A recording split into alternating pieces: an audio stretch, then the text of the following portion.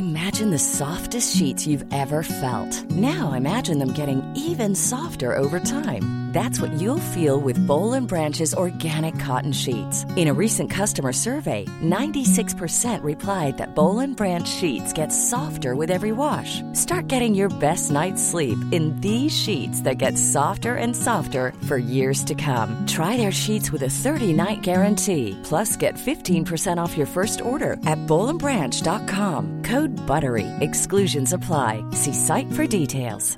Quality sleep is essential. That's why the Sleep Number Smart Bed is designed for your ever-evolving sleep needs. Need a bed that's firmer or softer on either side? Helps you sleep at a comfortable temperature? Sleep Number Smart Beds let you individualize your comfort, so you sleep better together. J.D. Power ranks Sleep Number number 1 in customer satisfaction with mattresses purchased in-store. And now, save 50% on the Sleep Number Limited Edition Smart Bed for a limited time. For J.D. Power 2023 award information, visit jdpower.com/awards. Only at a Sleep Number store or sleepnumber.com. Hi, I'm Daniel, founder of Pretty Litter. Did you know cats tend to hide symptoms of sickness and pain? I learned this the hard way after losing my cat, Gingy. So I created Pretty Litter, a health monitoring litter that helps detect early signs of illness by changing colors, saving you money and potentially your cat's life. Pretty Litter is veterinarian developed, and it's the easiest way to keep tabs on your fur baby's health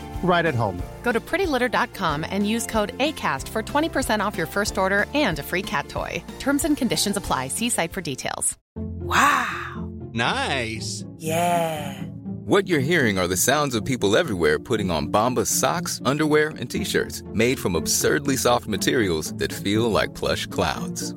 Yeah, that plush. And the best part? For every item you purchase, Bombas donates another to someone facing homelessness. Bombas. Big comfort for everyone. Go to bombas.com/ACAST and use code ACAST for 20% off your first purchase. That's bombas.com/ACAST. Code ACAST.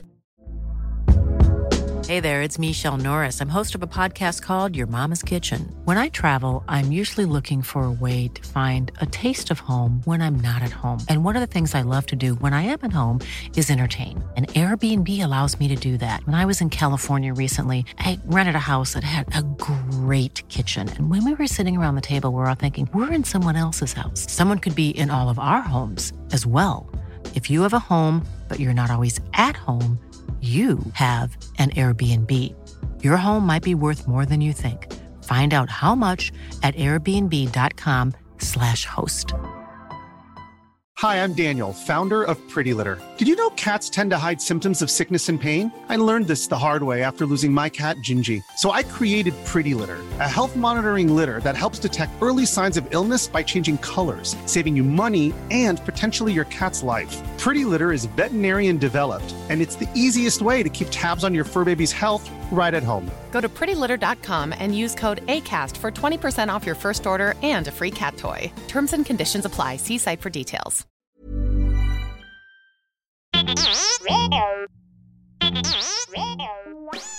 Hey, Force Center friends, make sure you're keeping up to date on all the great content from Jennifer Landa.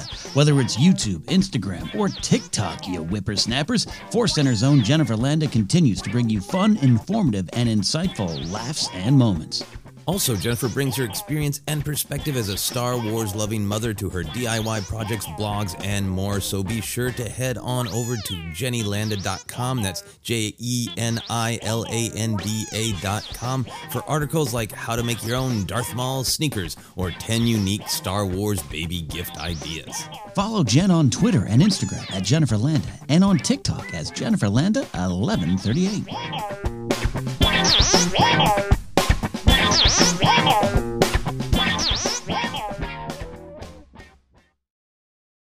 The following is a presentation of the Force Center podcast feed.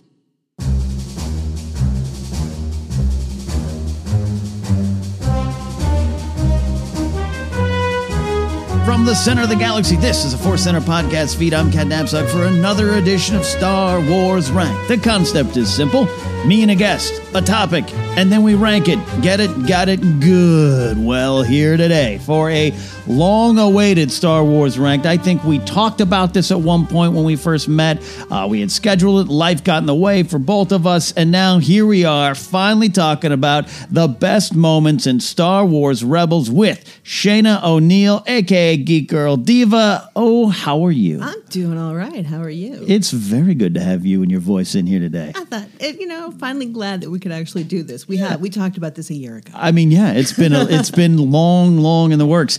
Now, Star Wars Ranked is, it's our fun little show to discuss things and rank things, and ranking is, it's never the definitive list. But when it comes to Rebels, this might be the definitive list because you're here.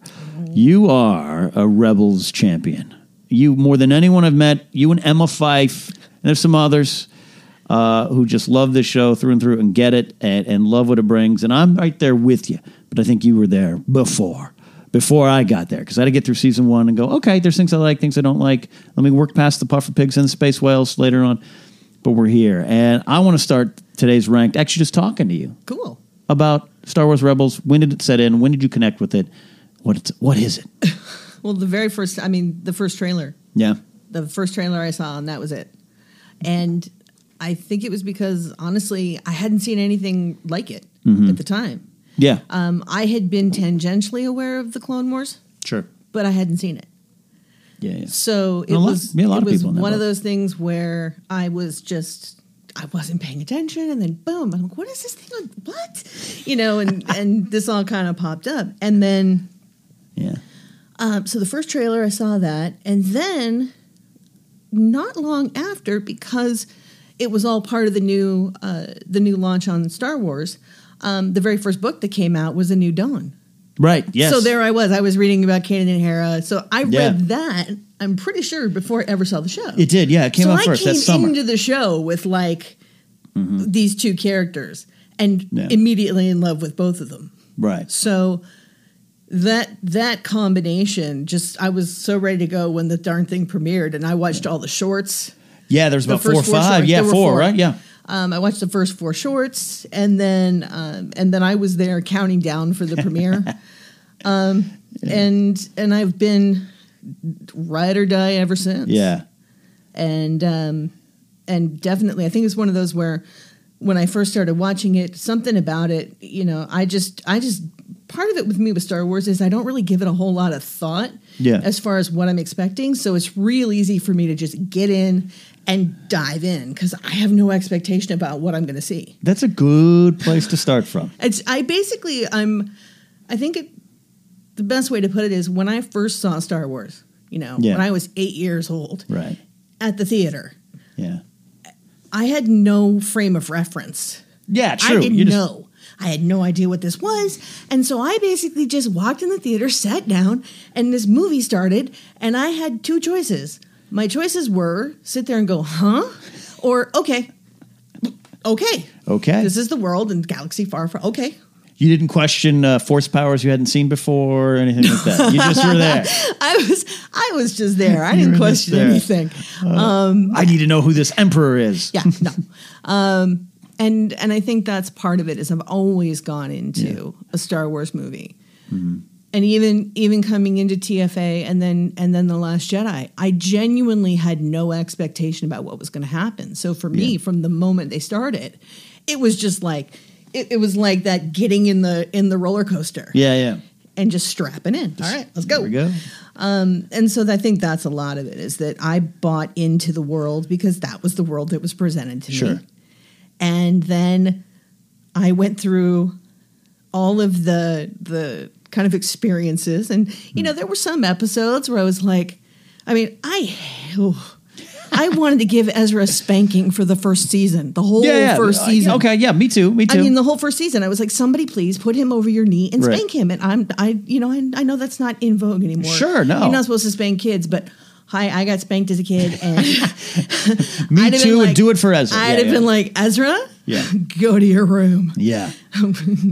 Go pick the switch. No, I'm not. Yeah.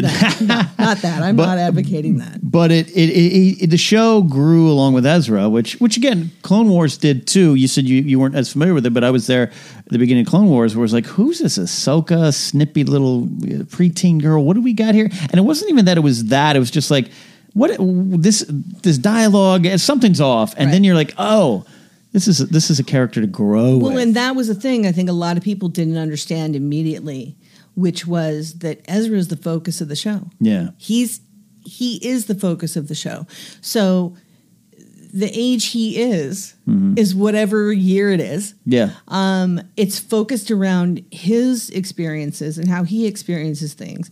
And everybody else around him is certainly part of that. And as the show went on, they expanded it out. But my experience was basically with Ezra. And because I don't really relate to a 14-year-old boy. Sure. Yeah. I was much more like Sabine.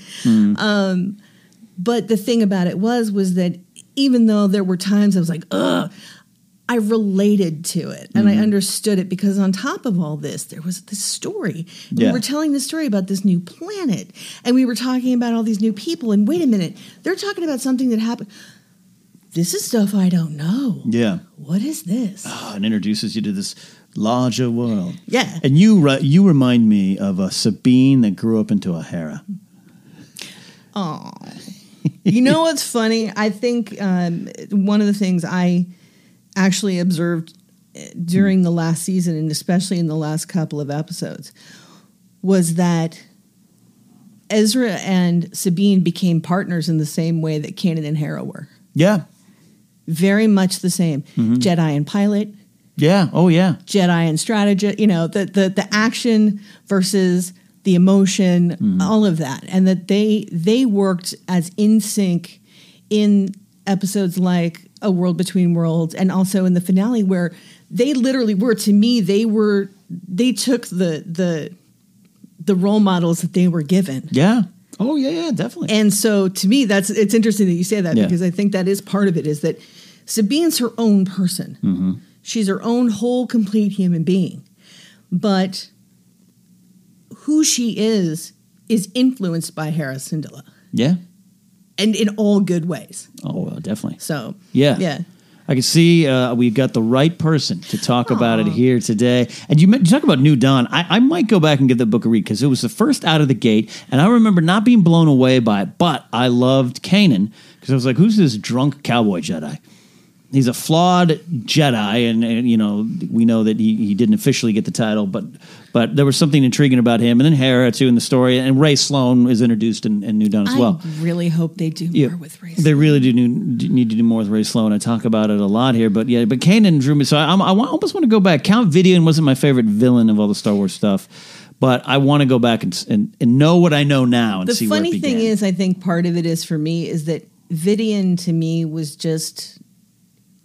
He was just the bad guy. Yeah. And he wasn't the point. Right. And maybe that's it, is that for me, he wasn't the point. Yeah. The point, I didn't want to know his motivations. I didn't want to know his inner workings. I didn't want to have any. I was like, oh, you're afraid of death. You want to be as, powerful as you can be. You want to whatever. And in the end, all you're really here doing is strip mining these moons. This planet and this moon, in order to get something that you feel and in order to prove yourself so that you can advance. Right. Okay, I know you. Yeah. Yeah, yeah, you're right. I got your number. And then it gives us the origins of this crew, which is why I think I want to go give it a second chance. Yeah. And also, seriously, I'm a sucker for romance. Well, and Star Wars needs romance. It's part of this epic feel. Han and Leia is part of the DNA of Star Wars. Well, see, and the funny part is to me, and I know people are going to, don't get mad at me. Never happens on the internet. Han and Leia are a great couple for about a year? I don't know. I'm not trying to slam anybody. But we see what happens. But we see what happens. They had an up and down relationship. They had a very up and down. There was passion. Yeah. Those two are very much the theory of Hera and Kanan versus Han and Leia are pretty much my best examples of what does and what doesn't work in a relationship. Yes. And I joke around about this a lot, but as someone who's been married 10 years and who's been with my only spouse, he's only one spouse. Sorry, honey. I wasn't going to judge if you were like one of seven. One all of right. seven. But we've been together 15 years. And one of the things that occurred to me a long time ago, and something my mom told me, was when you're married to somebody or when you're with someone for a long time, the truth of the matter is that you're going to fall in and out of love with each other. Yeah. Passion fades. It comes and it goes. It's all based on hormones and emotions and how you feel that day. But love, real honest love, is something that sticks. And so it's that idea that my mom used to tell me, she was like, I used to wake up some mornings, I'd look at your stepfather and be like, I don't like you today. And but yet they could be together. Yeah. And I think that's the thing, is that Han and Leia totally hot for each other and totally passionate. And the passion's there. The thing was that when they finally had to deal with, there wasn't a whole big crisis around them. There weren't all these things happening. Yeah. They didn't know how to talk to each other. Mm-hmm. Whereas Kanan and Hera know how to talk to each other. They're partners first. Yeah. And they love each other deeply. Yeah. But they didn't have the option to be super passionate. Right. They couldn't, So that to me is the difference, is they are, for me, they're the most solid couple in Star Wars as far as I'm concerned. It's a compelling case, especially with what we see where it goes. It's almost like Kanan and Hera are the Sandy Bullock and Jason Patrick of Speed 2 versus the Keanu and Sandy Speed 1 and Han and Leia. All right. I like it. We are here to discuss the best moments in Star Wars Rebels. We each have 5. We're going to start with your number 5. Oh. Who do you have? What do you got? I got Ahsoka and the Inquisitors. Oh, yeah. Because Ahsoka going up against the fifth brother and the seventh sister, just... she comes out with the 2 white lightsabers. Oh, yeah. And just kicks butt. And this is season 2, right? I'm trying to remember. This is the only way I have a problem. I can't remember. Season 2 ends with her and Vader, so it'd have to be earlier in season 2. Yes. It's at the end of 1. All right. This was during the whole... This is when they were taking the babies. Yeah. I don't remember. Yeah, look, all I know is the moment. I am not a linear thinker. But the fact that we hadn't seen her, and then when we see her, we're introduced to her again, and after you kind of get over the whole jaw drop of, oh my God, it's Ahsoka. Right. Then there's this whole other thing, and she's much more of a mentor, and she's kind of, telling people what to do. But to see her out of that mentor role, to see her out of that more subdued leadership role, just igniting those blades and going to town, and the fact that she had dual white lightsabers was just so cool. Right, which connects to that great E.K. Johnston book, Ahsoka, where she rebleeds the blades, unbleeds the blades in a way. To me, that's what's so amazing, is the idea that we got so many different facets of her, but one of the things we didn't get until Rebels was grown-up Ahsoka. Yeah. On her own terms, her own style, just going for it. And so definitely... You touched upon the core of why I think this choice is so great to be on your list here is, you said it, she shows up at the end of season 1, or she's Fulcrum, and yay, cool, and there it is, this, oh man, Ahsoka's back.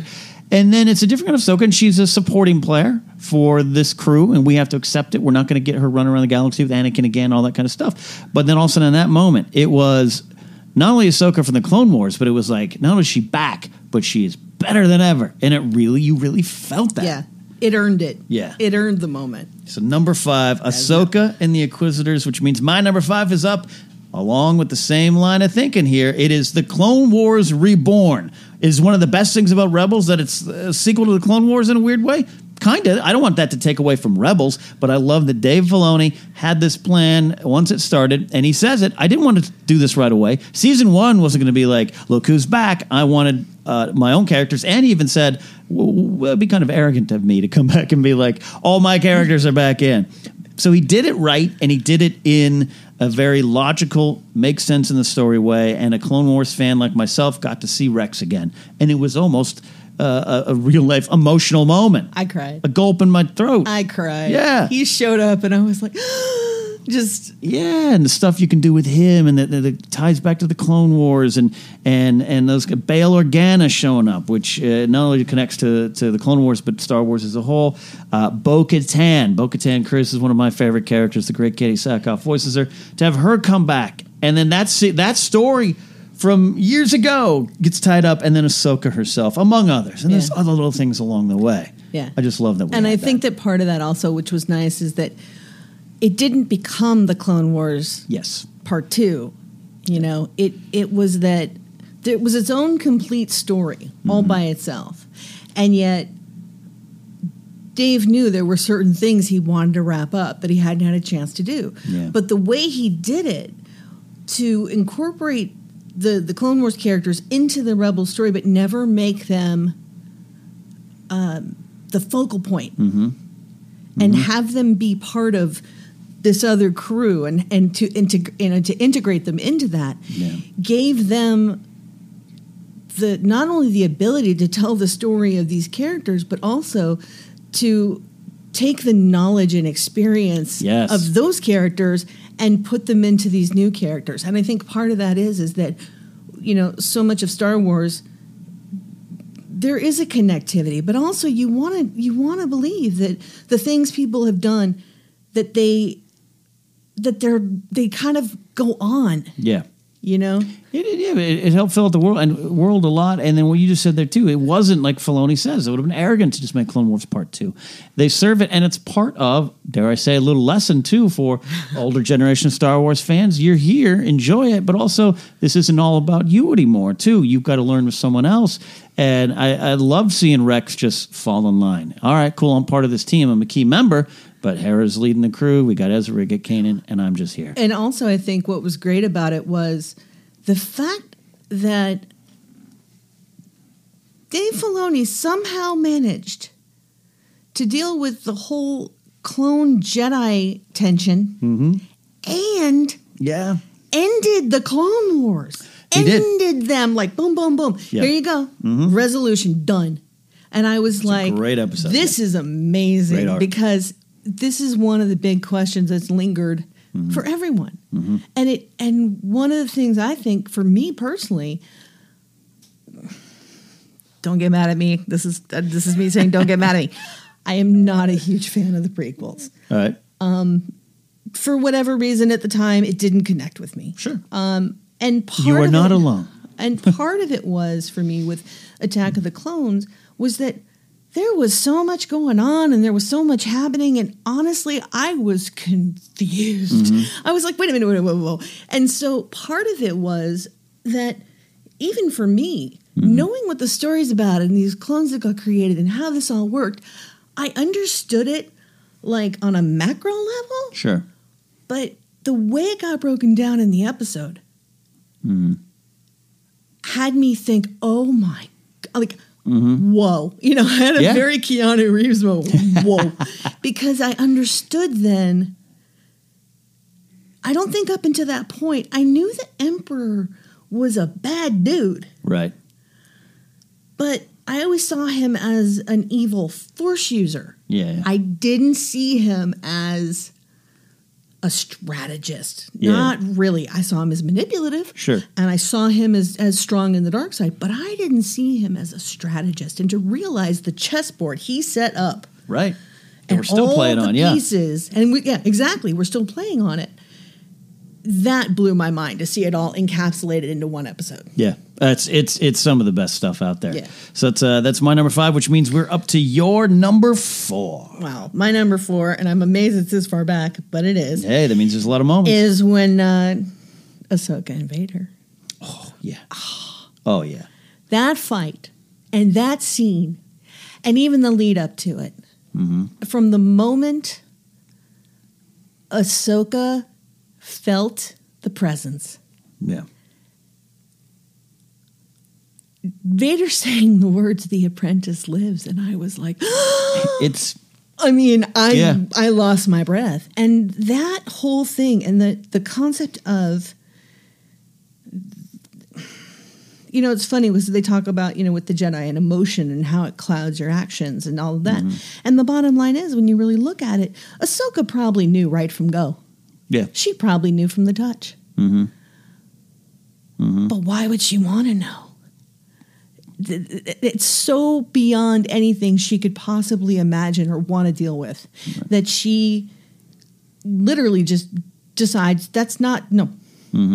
I don't know what that is. Right. I have no idea what that was. Yeah. And I think that the moment in the temple where she has that realization where she sees Anakin and then he morphs, I think is that moment where she, even if she doesn't really accept it, she knows. Yeah.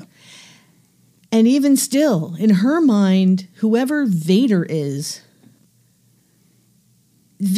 some construct. Yeah. She doesn't get who he is. And then even when she's about to go up against him, in her mind, this is something that as soon as he sees her, he's going to snap out of this. Right, I can pull it back. I mean, come on. Yeah, it's me. It's Snips. It's Snips. Yeah, it's like Luke saying, there's good in my father.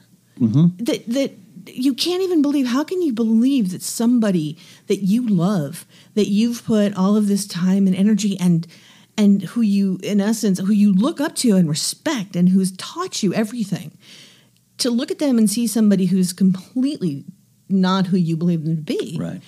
And it wasn't until she was fighting so hard against it, and there was that moment where she broke the helmet. Oh, it's great, yeah. And the visual there was a moment there where you see Anakin see her, and you could feel it in her that she's like, "See me." It's almost like that moment where you're trying to deprogram somebody who's been in a cult. You're like, "I'm right here." And the fact that he makes a conscious choice and that anger comes into his face. And that was the moment where she's like, that's it. Okay. Yeah. This has happened. This has happened. Yeah. That's it. And I think that there's something about that whole, pardon me? Yeah, no. It's that whole idea that you can,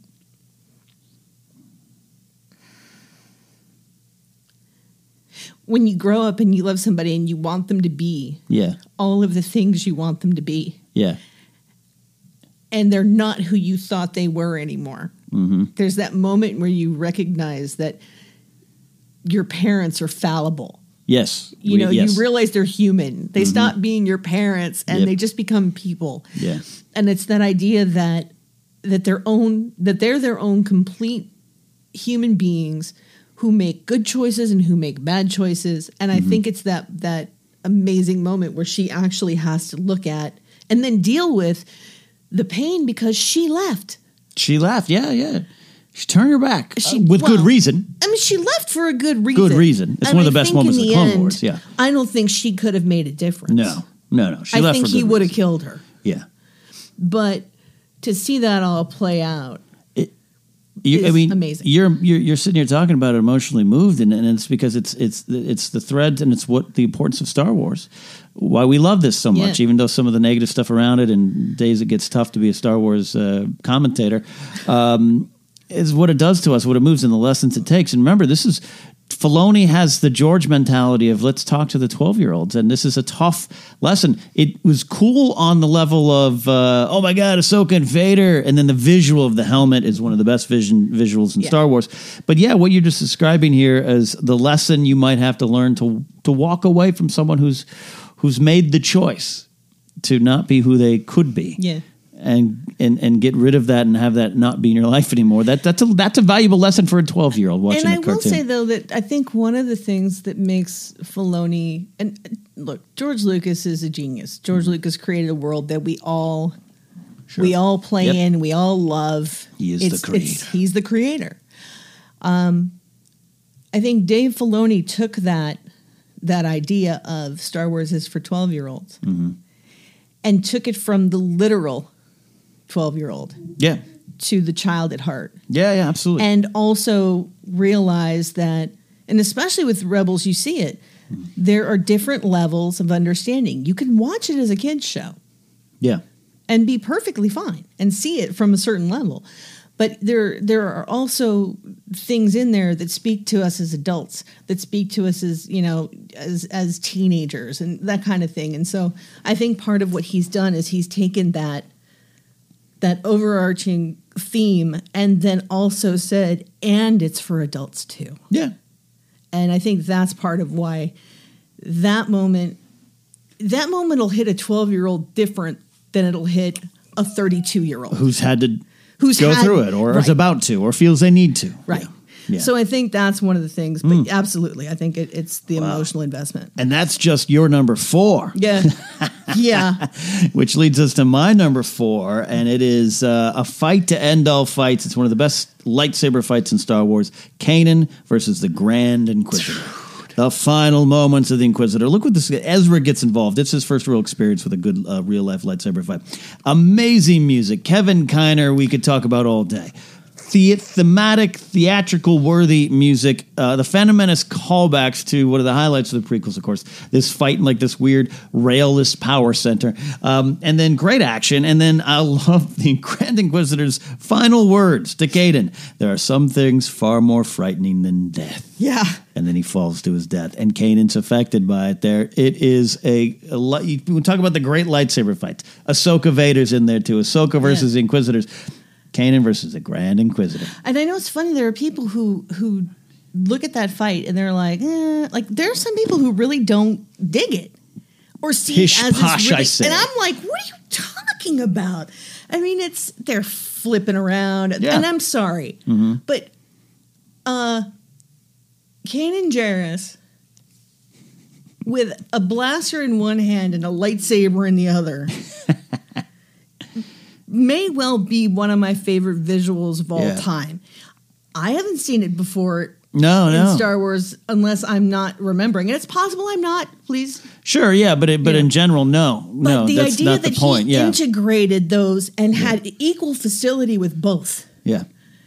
To me, and it was just that because, again, you look at someone like Kanan, he doesn't have his formal training ended. It ended. Really young. So he does so much on instinct and improvisation. So for him, he's used blasters just as, much more than he's used a lightsaber. So the idea that he would use both and that he would interchange with them, to me, was so cool. And and seriously, somebody needs to invest in railings.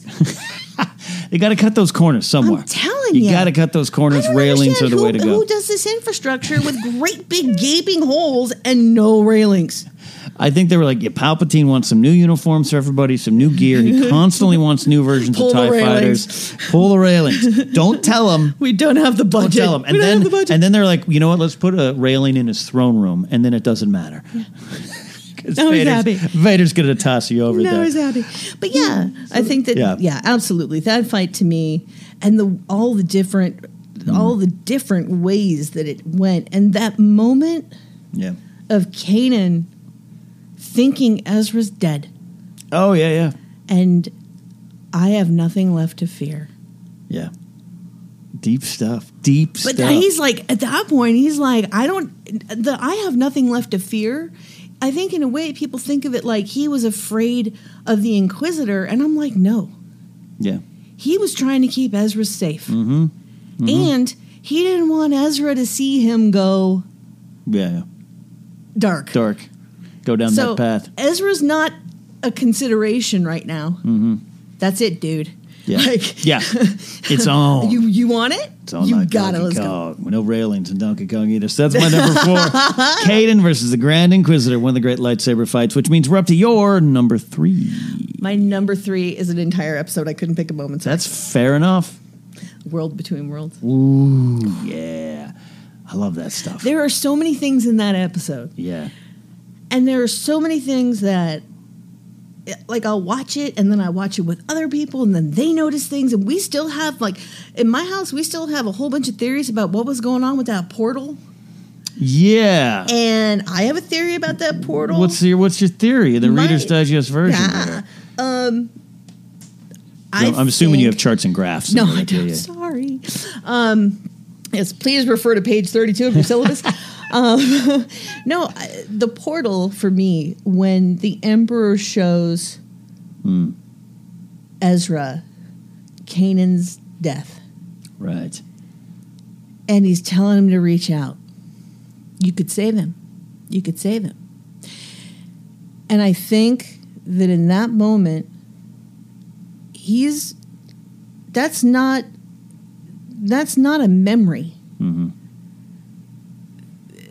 You think it's live and live in person color? No. Let me go back because it's not the Emperor. But when he sees that, when he sees the vision, and he's saying to Ahsoka, I could, mm-hmm. I think that what that moment is I think that's the Emperor on the other side of that portal. And he's projecting it. Yeah, could be. Yeah, I like that idea. And what he's doing is he's hoping, because he knows that Ezra pulled Ahsoka out. Right. He can't get through that portal by himself. Yeah. But if Ezra reaches in to grab Kanan and he pulls out the Emperor, it's. I think that's what that is. It's the Nazgul needing the ring to be activated to get into some place. Yeah. So I totally believe that that's the Emperor who put that out there, and literally that if Ezra had reached through, he would have pulled the Emperor out. Yeah. I don't think it's about the temptation. I think Ahsoka, thinks it's about that, and I think it's a really great kind of lesson. And there could be a lesson. There could also be a lesson. Yeah, it's a lesson in there too. But if you really want to get dark about it, because that's the same portal you see him in. Yeah. Oh yeah. No, absolutely right. So I'm like, this is World Between Worlds is fascinating. It's a great choice. I called it my favorite episode. Only because I think I was so surprised. I generally go for the war, I go for the fighting, I go for the rebels versus the Empire. But I love my Force stuff. I love the crazy Force stuff too. I love that Palpatine is, similar to this Hitler Nazi character that's fighting a world war, but also trying to dig into the occult and also trying to figure out these weird stuff. And it's not just cool Indiana Jones plots. It's stuff that happens he's going on. looking for different ways to manipulate the Force in order to control everything. Yeah. So World Between Worlds brings all of it together, and then you get the mystery of Ahsoka, this and that, and then you get Ezra in a speeder bike costume. I love that outfit. And then Palpatine showing how powerful he is, but also the limits of that power. You're right. He can't go in unless invited. Right. He's a vampire. The whole episode, though, just the idea of, and also on a logistical thing, like, how do you bring Ahsoka back? Right. And I like that she didn't show up again. It wasn't like she left that moment and immediately she's like, no. It's almost like, I'm not in this timeline. I'm not coming into this timeline until I know I can be back in this timeline. Yeah, I'm going to the Enchantment Under the Sea dance. On top of all of it, she manages to stay and not create a paradox. I'm impressed. Yeah, well, that's why I get the there's time travel in Star Wars thing, because I'm not a huge fan of that. As much as I'm a Song of Ice and Fire, Game of Thrones nut, I don't want to learn that Bran was there at the beginning of time because he was able to travel. If it happens, it happens, and I deal with it. But I like kind of what's on the screen is what's getting there. But I didn't see it as straight time travel. I didn't see it as time travel. It's not. Either. It's just fudging with the Force. Well, man. it's. I think it's heavy the difference stuff, man. is. Yeah, right. I think some of it is that, in essence, while you can travel to different points in time through the portals, it's not like the kind of thing where, the amount of work it took just to get the portal open. Yes. Yeah. Like, it's not like any dude could just be like, okay, click, click, click. Okay, I'm in the portal. Exactly. I'm going to 1922. You know? Kit Fisto isn't there going, I'm heading to the holodeck. Yeah, right. Yeah, I think it is. I think that part of it is that the level of mastery needed to even get in there in the first place, but also the understanding of it. Like, maybe if you were, it's something that we don't understand on a larger level. It's mystical enough that you can fudge it. Yeah. So the idea of that this is something that could be used as time travel, as opposed to if the Force connects all living things and all points in time, then really all it is a shifting of your perception. It's not technically. I don't think you can go in one portal and go out another. Right. I think you can only manipulate the time or see things within that space. Yeah. I agree with that, or what the Force is revealing to, because Ezra, as we know now, has been there before when he meets Yoda. There's stuff, right? See, and I don't even know if is that what Dave said? I don't know if I'm not saying even as facts, theory. But it is. But what I like about it is what you just said earlier. It's mystical enough, even when you the father, the daughter, and the son from the Clone Wars, who of course show up visually on the wall there. Well, in and this also episode. all the swirls in the world between worlds. Yeah. I mean, there's so much that. Yeah, but it's so mystical enough that it's like we don't have all the answers yet. We know George. We hear the story that in episode 7, 8, 9 that he was going to have the wills and all that kind of stuff. That comes from his brain, and Filoni knows how to really put it up there in a great, entertaining way. So that's why I liked it. It was totally mystical and unexplained, and made your brain kind of bend, and that should be a part of Star Wars too. Yeah. So.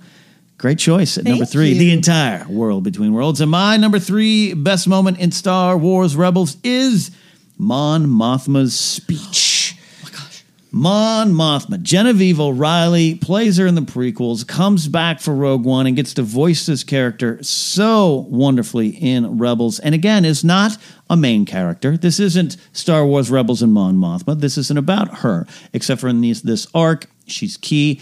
And growing up, you and I are in the era of Star Wars fans where all of a sudden Return of the Jedi, there's this red-haired woman in a white robe. Oh, I thought Princess Leia was in charge. I grew up thinking New Hope, everyone answered to Leia. Jan Dodonna, everybody was like, Princess, you're our princess, right?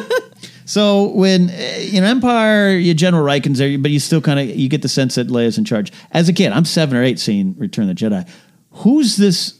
Number one, who's this squid guy? Who's this Crix Madine with the bad haircut? But who's this woman in this ethereal white robe running the show? And to finally now to see how she figures her way into the story and runs it and gives this speech. And I have it written down here. I don't want to read it all here, but just the way it closes, we will not rest until we bring an end to the Empire, until we restore our Republic.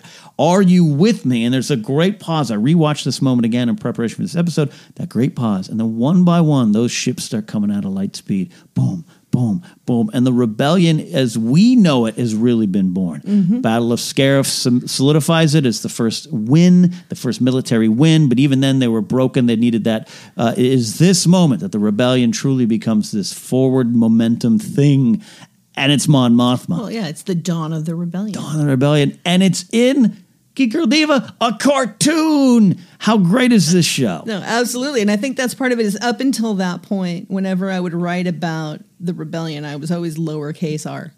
Yeah. And then that episode, that way it became a capital because it was just at that moment, it became the rebellion as opposed to a rebellion. Yeah. And it had a leader. And I think the funny part is I don't recall ever thinking Leia was in charge. And so when I saw, I'm saying when I saw Mon Mothma, I was like, cool. Like that's all I pretty much left it at. Yeah. She's cool. She's in charge. Okay. But I think that what was so great about it was, you knew, here's the thing you knew coming in, you knew the time frame, you knew it was 5 years before. Right. You knew it was 5 years before the events of Star Wars. You knew things were going to happen, and you knew that somehow we had to get from this little rebel group that started pretty much with Hera and Fulcrum, right? Yep. So this little group of this little ship that it turns out, there's a couple people here, there's a couple people here, but that it really showed how rebellions grow. And the other part of Rebels that blows my doors is that especially in the beginning, whenever the Emperor or the Empire or anybody on Lothal who's on that side refers to the rebels, they refer to them as insurgents, terrorists. Right. They use the words that we use about Al-Qaeda. Yeah. You know, it's that idea that, wow, you know, for the first time, I've always thought of the rebels as the good guys. They're the good guys. Yeah. The Empire is the bad guys. And it was so, and also Claudia Gray's Lost Stars. Yes. Oh, yeah. The idea that all of a sudden you're seeing it from the perspective of the other side. Mm-hmm. And no one's saying that, okay, you know, you're good guys, but... Yeah, it is, because it isn't cut and dry. That's how it gets talked about. Yeah. When it's not people on your side. Yeah.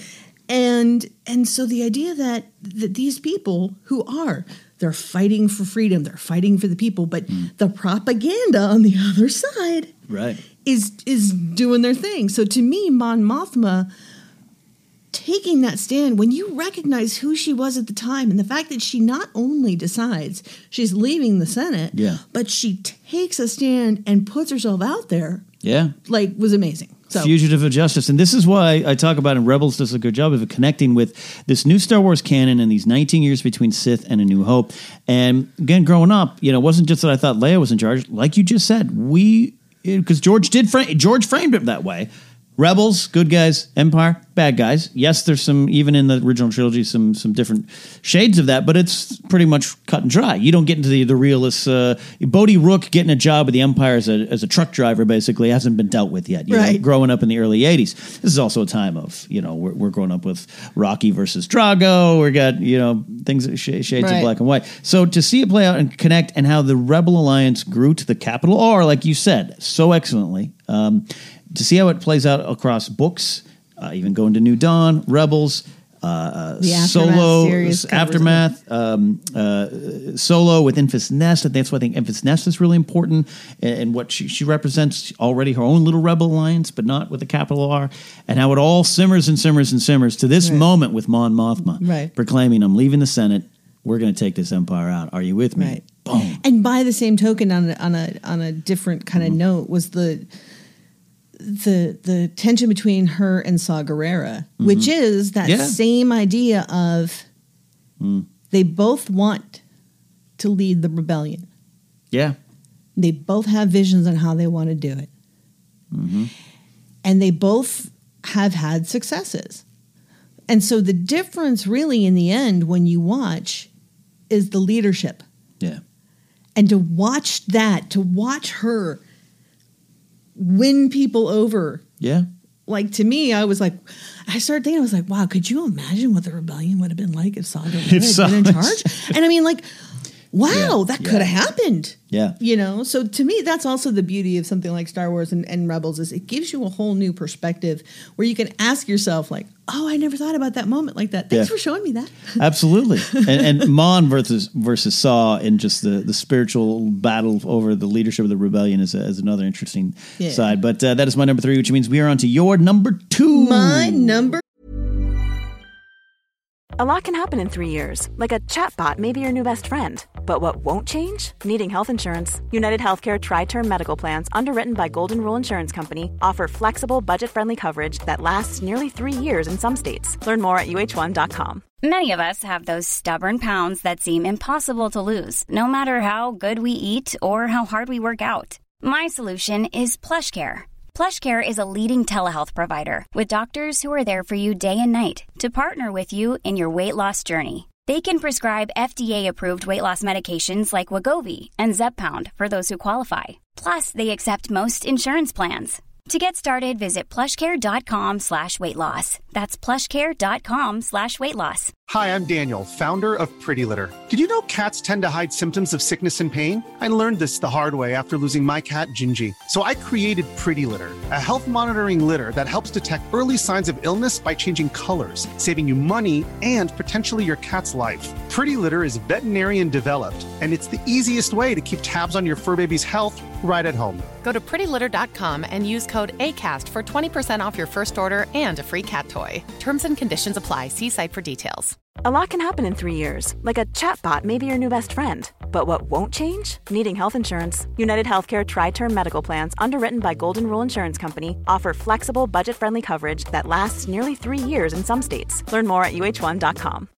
Millions of people have lost weight with personalized plans from Noom, Like Evan, who can't stand salads and still lost 50 pounds. Salads generally for most people are the easy button, right? For me, that wasn't an option. I never really was a salad guy. That's just not who I am. But Noom worked for me. Get your personalized plan today at Noom.com. Real Noom user compensated to provide their story. In 4 weeks, the typical Noom user can expect to lose 1 to 2 pounds per week. Individual results may vary. Quality sleep is essential. That's why the Sleep Number Smart Bed is designed for your ever-evolving sleep needs. Need a bed that's firmer or softer on either side? Helps you sleep at a comfortable temperature? Sleep Number Smart Beds let you individualize your comfort, so you sleep better together. J.D. Power ranks Sleep Number number 1 in customer satisfaction with mattresses purchased in-store. And now, save 50% on the Sleep Number Limited Edition Smart Bed for a limited time. For J.D. Power 2023 award information, visit jdpower.com/awards. Only at a Sleep Number store or sleepnumber.com. Part 2. What is this? I've got a thing going on my phone. I'm trying to look at my thing. I need my list. I don't need my list. Okay, this one. I know this one is a dividing line for some Star Wars fans. Okay. But Darth Maul versus Obi-Wan. If there's a dividing line, I am on the side that is for good. No, I understand, but I'm saying I understand the big, I guess. The sticking point for some people is they were expecting, the Phantom Menace Part 2. They were expecting a lightsaber battle to end all lightsabers. Lightsaber battles. We were looking for, like you mentioned, Kanan and the Inquisitor. Like people were expecting this far-ranging battle and flips and leaps with these two old guys, right? Because Maul was old too. But you know what I'm saying, like that there was some part of people that really expected that, which is fair. I get it. You're saying, I understand that, and I think for me, one of the reasons that moment resonates so strongly is because it shows so clearly that how much Obi-Wan has learned, how much he has changed, how much he has grown, and how in the end, Darth Maul is the same dude he was all those years ago. Yeah. Using the same moves. Literally. And the fact that he's cut down by a move used to counter something that the move he used to kill Obi-Wan's master, to me is like genius, you know? And I think that also Dave's talked about it, and the idea of the Jedi as samurai, and that, the idea that Obi-Wan, he only needs it's 3 strikes of a lightsaber. 3 seconds. And it's beautiful. And which is interesting too, because now that I think about it, Luke with the probe droid. Yeah. 1, 2, 3. But poetry. But I think that for me, that idea, that moment, and then Sam Witwer was so good. Yeah, Witwer, Steven Statton as old Obi-Wan. Steven Statton is amazing. I mean, Steven Statton is just, he's amazing. But I think that the idea that in that moment, that even then, Maul couldn't let go. Like, couldn't let go of his anger. Couldn't let go of wanting to be right. Couldn't let go of his need for revenge. In the end, and that he wanted, to the end, he wanted to be right. Yeah. And the idea that in all of that Obi-Wan has realized that he's this man that he so hated. And don't tell me that Obi-Wan didn't hate him, because Obi-Wan hated him. Yeah, absolutely. Such a Satine, all that stuff. Yeah. Qui-Gon, Yeah. And I think but the idea that he at that point could embrace him and help him move on, to me is just... Well, so touching. My friend and writing partner, Matt Key, over there at Geek and Sundry, he texted me the other night. He goes, hey, I just want some clarification on Maul and Solo, where it fits in. I get it, because I'm familiar with the Clone Wars thing. And I wrote him a long thing, but the last sentence I said is, the confrontation in Tatooine where Obi-Wan kills Maul. Maul dies in his arms as Obi-Wan comforts him. And I just was kind of doing this as like a joking around, like, here's what it is. And I thought about it, I was like, wow, there's such beauty in this moment. Beauty in this moment. And it makes you stop and think, which is why I think some of the other, looking at you, Last Jedi, that wonderfully makes us stop and think about things. And it's not just boom, boom, boom, pew, pew, pew, because that's there too, and it should be. That's part of Star Wars. But to have this 3-move fight that ends with 2 lifelong arch nemesis adversaries, and one of them who has found peace a long time ago is comforting the one who was fueled by vengeance. That's deep stuff. Yeah. Deep stuff. And I think that, I think it was just, I think that speaks a lot to Dave and his understanding of the human condition on a level that, that's really profound, because it's the hardest thing to do. My acting teacher used to say, literally decades ago, oh my God, I'm old, used to say, and I'm 90% sure that this is Stanislavski or Stella Adler, and please, if I'm quoting a master, just know. But what he used to say was, there's nothing more interesting than the actor's mind at work. Sure, yeah.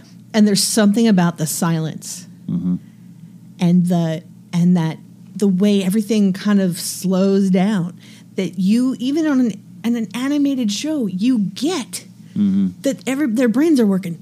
Yeah. You get that there's stuff going on.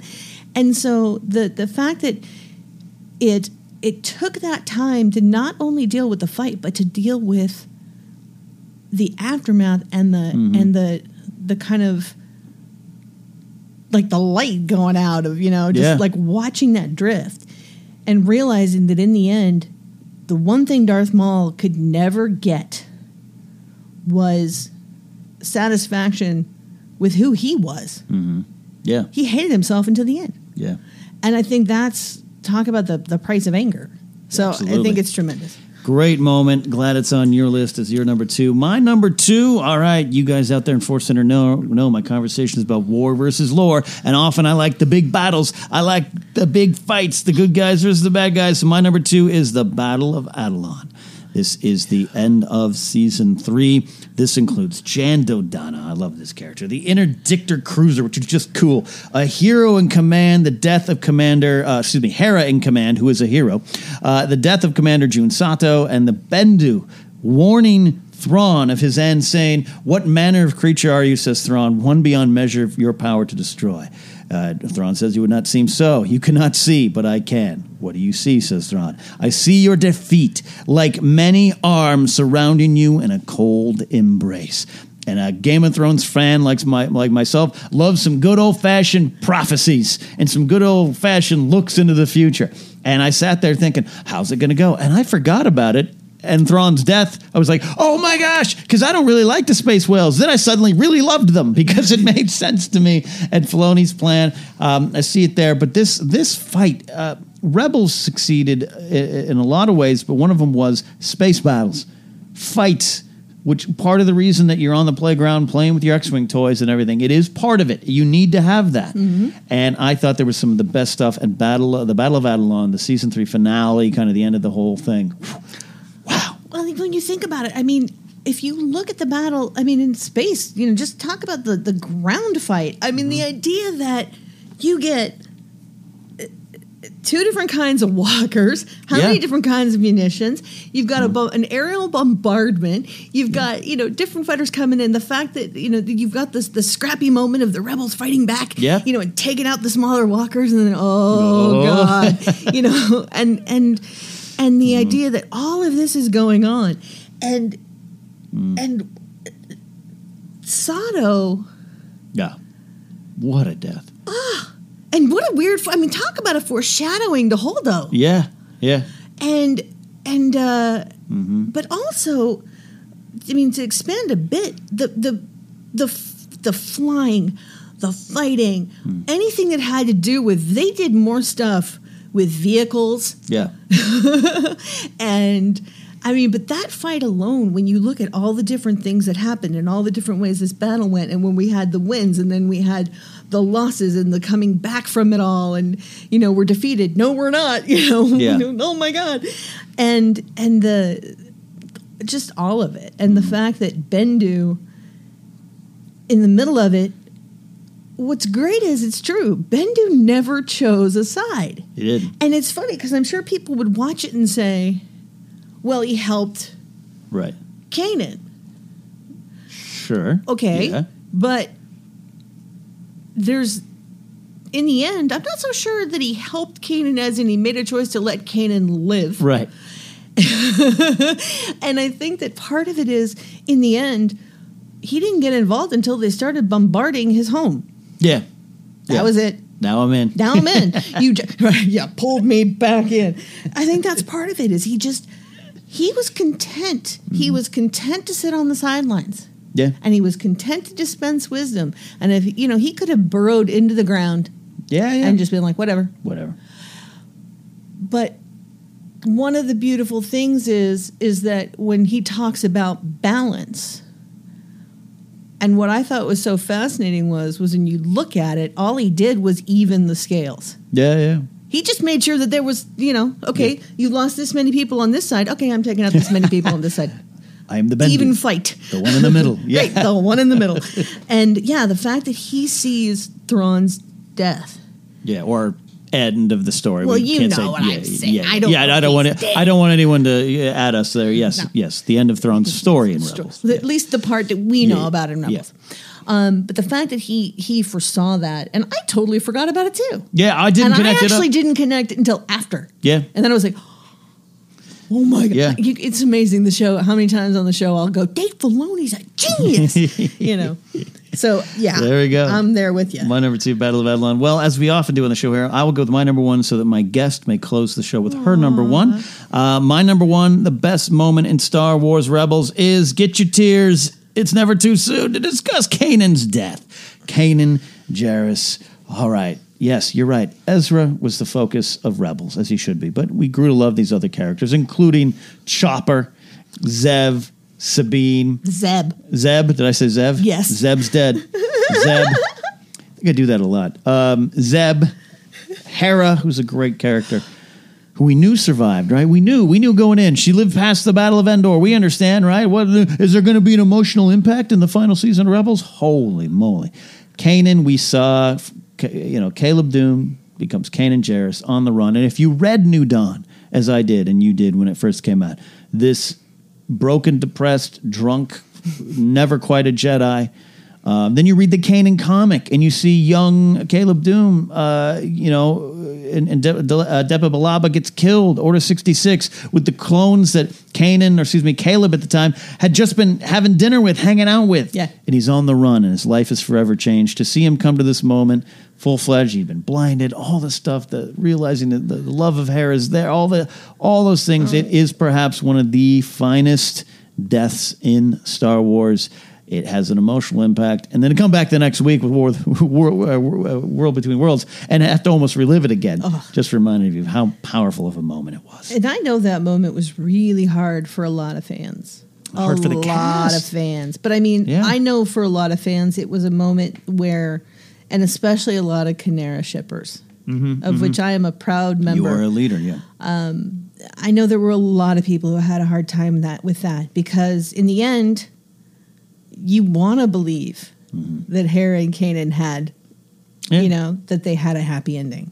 And it was hard to watch Kanan. And I'm sure there were plenty of people who, I don't know if they'll ever really agree or be okay with the idea. But it is a heroic moment. And the thing that makes it so amazing is the idea that he doesn't just give his life. He gives his life in service to people he loves. Yeah. And I think that's different. Yeah. That is something that Kanan Jarrus was a Jedi like nobody else was a Jedi. Yeah. I agree with that. Because he loved. Because You're right. Kanan loved. Not that the others didn't, but to this level. The difference, I think, to the literal level. To the literal level. And I think that part of it, what's so amazing about Kanan, and it's one of the reasons that I personally wish his story had continued, only because I think he was just so amazing. Yeah. But, obviously Obi-Wan loved Satine. Obviously Anakin loves, Padme. Luke loves, Leia. But the idea that... You meant to say Mara Jade. Okay. Yeah, well, I'm kidding. But the difference is that Kanan wasn't an apprentice long enough. Yeah. To truly get the idea that attachments are verboten and have it hammered into him. Yeah. He needed attachments, or he wasn't going to make it at all. He needed to rely on people. And I think part of what makes Kanan so amazing is that somehow Kanan Jarrus learned that he could have love. He could love people and be loved in return in his life.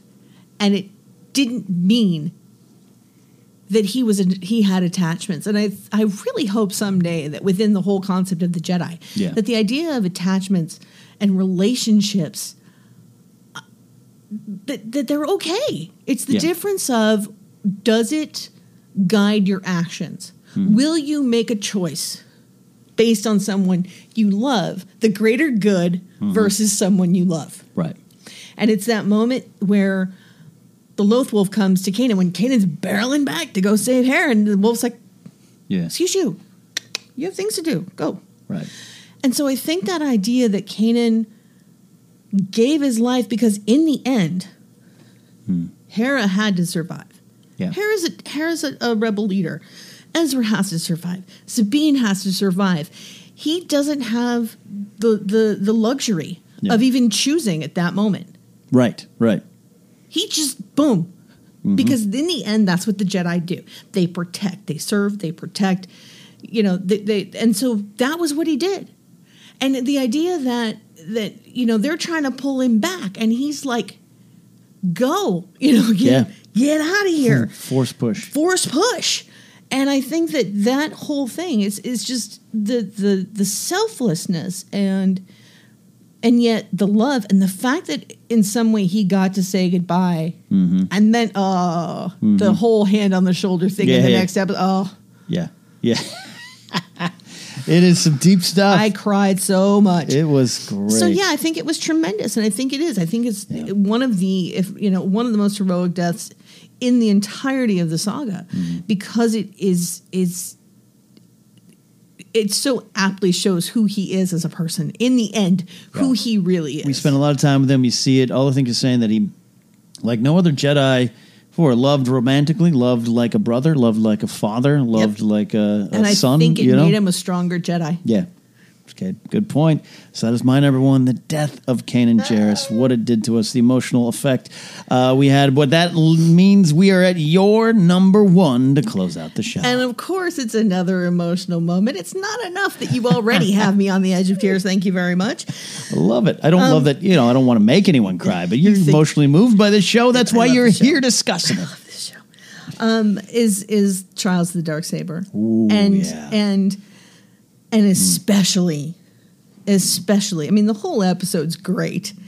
But the whole moment, the whole scene where he's pushing Sabine and she isn't fighting, and he keeps pushing. Yeah.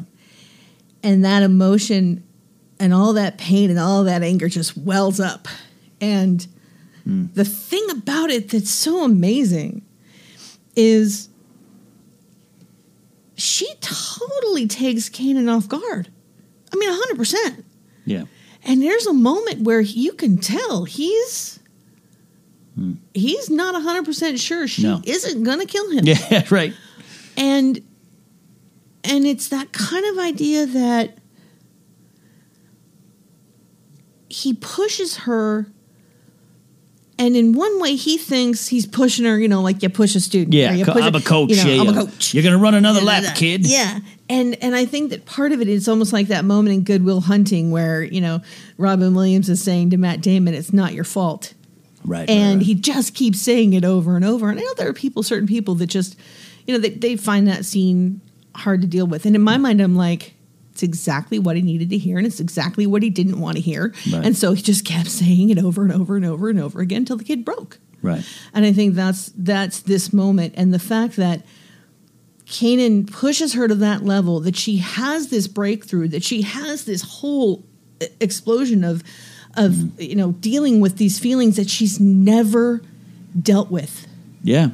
And that he's there for her. And the idea that now, when we finally learn Sabine's story, and you just sit there and you're like, oh my God.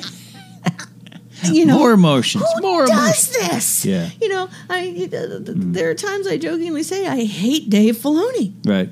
Because he has caused me to lose it multiple times. Yeah. And I think that though that's the thing.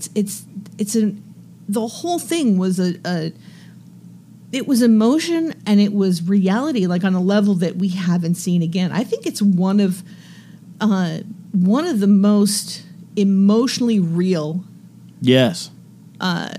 installments in the whole thing too. Yep. And and you can get into whatever, whether you love The Last Jedi or not. And there was a lot of emotion there and there was a lot of stuff going on. But there was some stuff in Rebels, and that scene especially, where you haven't really seen anyone break down. Right. And get into some honest to goodness guilt, pain. I killed my people. It's just, wow. Yeah. Oh, by the way. Yeah. So I just think that's it's a great choice. It is a worthy number one because of what it did. Sabine, Ezra grows to the series. Hera grows into she was already a great mother figure, but just really, really grew into that role. Literally promoted in the Rebel Alliance. There's so many great things there. Chopper finds his leg. Gets his leg that he wants. No, I love Chopper. I adore Chopper. There's so much. Chopper's my favorite droid. Oh yeah. Oh yeah. It's a worthy contender there. But to see Sabine, which I think was a great character from the beginning, but I don't know. I know Dave had these plans, but it's like season one. It was like she's a cool character. She's got her colored hair. She's spray painting Cad Bane. I still want to know why. All these kind of cool things, but I think she started to really grow. Gain this weight, and so this moment is earned for her, but it's also a teaching moment for Kanan. It's the crew. Yeah. Failure as a teacher. Where have we heard that before, Yoda? There, all that stuff. Yeah, and the idea that it's something that it's a learning lesson for Ezra. Mm-hmm. For Ezra to bend the knee to her. Yeah. It's just that kind of thing where I think also. Mm-hmm. Gosh, really. I think also part of it is that we as people are taught that how we feel is not okay. Right. Or that, you don't put that out in front of people. Yeah. You certainly don't have breakdowns in front of people. Right. And that's not cool. And keep it together. And also, when you're a Jedi and a Mando and you got to be cool. And I think that I'm not saying it's appropriate to just lose your shit all over people. Right. Because it's not. Right.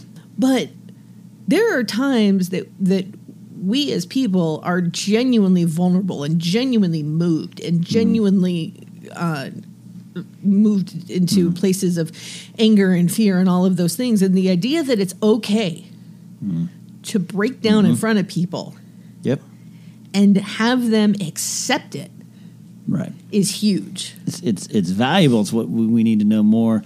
Warriors need to know they can do that. Mothers need to know they can do that. Fathers need to know they can do that. Your husband, brother, sister, everyone needs to know that you need to know that you have a place that if you really need to break down, you can. Yeah. And I think that was the thing with Sabine. I mean, they made Dave Filoni made a conscious choice to feature her more. Yeah. When the show first started, it was very much Ezra, and then it kind of became Ezra and Kanan. And then as the third and fourth season came into play, they made a conscious choice to expand Sabine's role. Right. And I think a lot of that was because there were a lot of women who were watching, a lot of young girls and a lot of women. And her story became important too. And again, like I mentioned, the partnership. So I think, the fact that that episode was kind of like the gauntlet being thrown down of, she's an equal player here. Let's do it. That's it. And it was like you said, perhaps one of the more real moments in the series and perhaps all of Star Wars in this high fantasy, epic, sweeping epic thing where we have porgs and lightsabers and Wookiee. Yeah. Then we get this animated program that delivers the goods. It speaks to this show. I mean, we've got some great moments here, and I'm sure we could add some more, and I'm sure you could do an entire hour on just Hera alone, who is one of your personal heroes, I know, and is a fascinating character. Her figure hangs on my wall in my Black Series collection prominently because I just think, she is Star Wars doesn't feature. It has a lot of mothers, but it doesn't focus on them as much as it should. And maybe I think we'll go forward. But you have this amazing mother character that mothers this crew for 4 seasons in a way we've not really seen in Star Wars. And she's a badass. And on top of that, she's a leader. Yeah. And she's all these other things. Yeah. I mean, the fact that, and I'm sorry, I'm just going to lay it out here. Yeah. I'll send your cards and letters. I don't care. Hera Syndulla is the best pilot in the galaxy. There you go. I mean, she definitely kind of... She trained Wedge. She trained Wedge. Now we know she trained Wedge. Yep. She has outflown Vader. Yep. And, one of Han's moves in Solo is hers, Is hers. Yeah. I do think that while Han is probably a better seat of his pants flyer... Sure. I think she is a better tactical pilot. Which is why I love the Forces of Destiny with them. And Leia kind of like... absolutely. Yeah. Great stuff. Well, hey, Shada, I want to thank you, number one, for just coming to talk about Rebels, for bearing your soul and getting emotional here talking about Rebels. This show means a lot to you, and it should mean to a lot to people out there. So thank you for coming in. I appreciate it. Thank you so much for having me. A lot of fun having you here in Force Center. So before we sign out, do you want them to... follow you and all your wonderful adventures? You got a lot of things you're working on all the time. So where can they do that? The best place you can find me pretty much anywhere is Geek Girl Diva. So at Geek Girl Diva on Twitter. And I mean, seriously, if you type it in, you'll find me. You'll find it. So do that. Give her a follow if you don't already do that. We want to thank you guys out there listening to Force Center. You can follow me at Catnapsuck. We have the website, forcecenterpod.podomatic.net. And you know where to find the podcast. A lot of places, included iHeartRadio and Spotify. Patreon page is patreon.com/ForceCenter. TeePublic, we got those shirts up there. Do you heart murder bears? The t-shirt's there for you to buy. That's it. We'll see you next time. Star Wars has been ranked.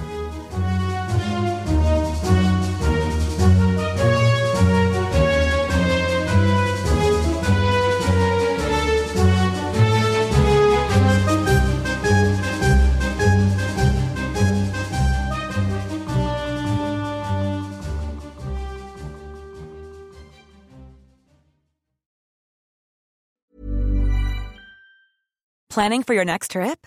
Elevate your travel style with Quince. Quince has all the jet-setting essentials you'll want for your next getaway, like European linen, premium luggage options, buttery soft Italian leather bags, and so much more. And is all priced at 50 to 80% less than similar brands.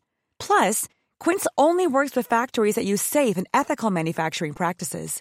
Pack your bags with high-quality essentials you'll be wearing for vacations to come with Quince. Go to quince.com/pack for free shipping and 365-day returns. Hold up. What was that? Boring. No flavor. That was as bad as those leftovers you ate all week. Keke Palmer here. And it's time to say hello to something fresh and guilt-free. HelloFresh. Jazz up dinner with pecan-crusted chicken or garlic butter shrimp scampi. Now that's music to my mouth. HelloFresh. Let's get this dinner party started. Discover all the delicious possibilities at HelloFresh.com. Hi, I'm Daniel, founder of Pretty Litter. Did you know cats tend to hide symptoms of sickness and pain? I learned this the hard way after losing my cat, Gingy. So I created Pretty Litter, a health monitoring litter that helps detect early signs of illness by changing colors, saving you money and potentially your cat's life. Pretty Litter is veterinarian developed, and it's the easiest way to keep tabs on your fur baby's health right at home. Go to prettylitter.com and use code ACAST for 20% off your first order and a free cat toy. Terms and conditions apply. See site for details. Planning for your next trip? Elevate your travel style with Quince. Quince has all the jet-setting essentials you'll want for your next getaway, like European linen, premium luggage options, buttery soft Italian leather bags, and so much more. And is all priced at 50 to 80% less than similar brands. Plus, Quince only works with factories that use safe and ethical manufacturing practices. Pack your bags with high-quality essentials you'll be wearing for vacations to come with Quince. Go to quince.com/pack for free shipping and 365-day returns.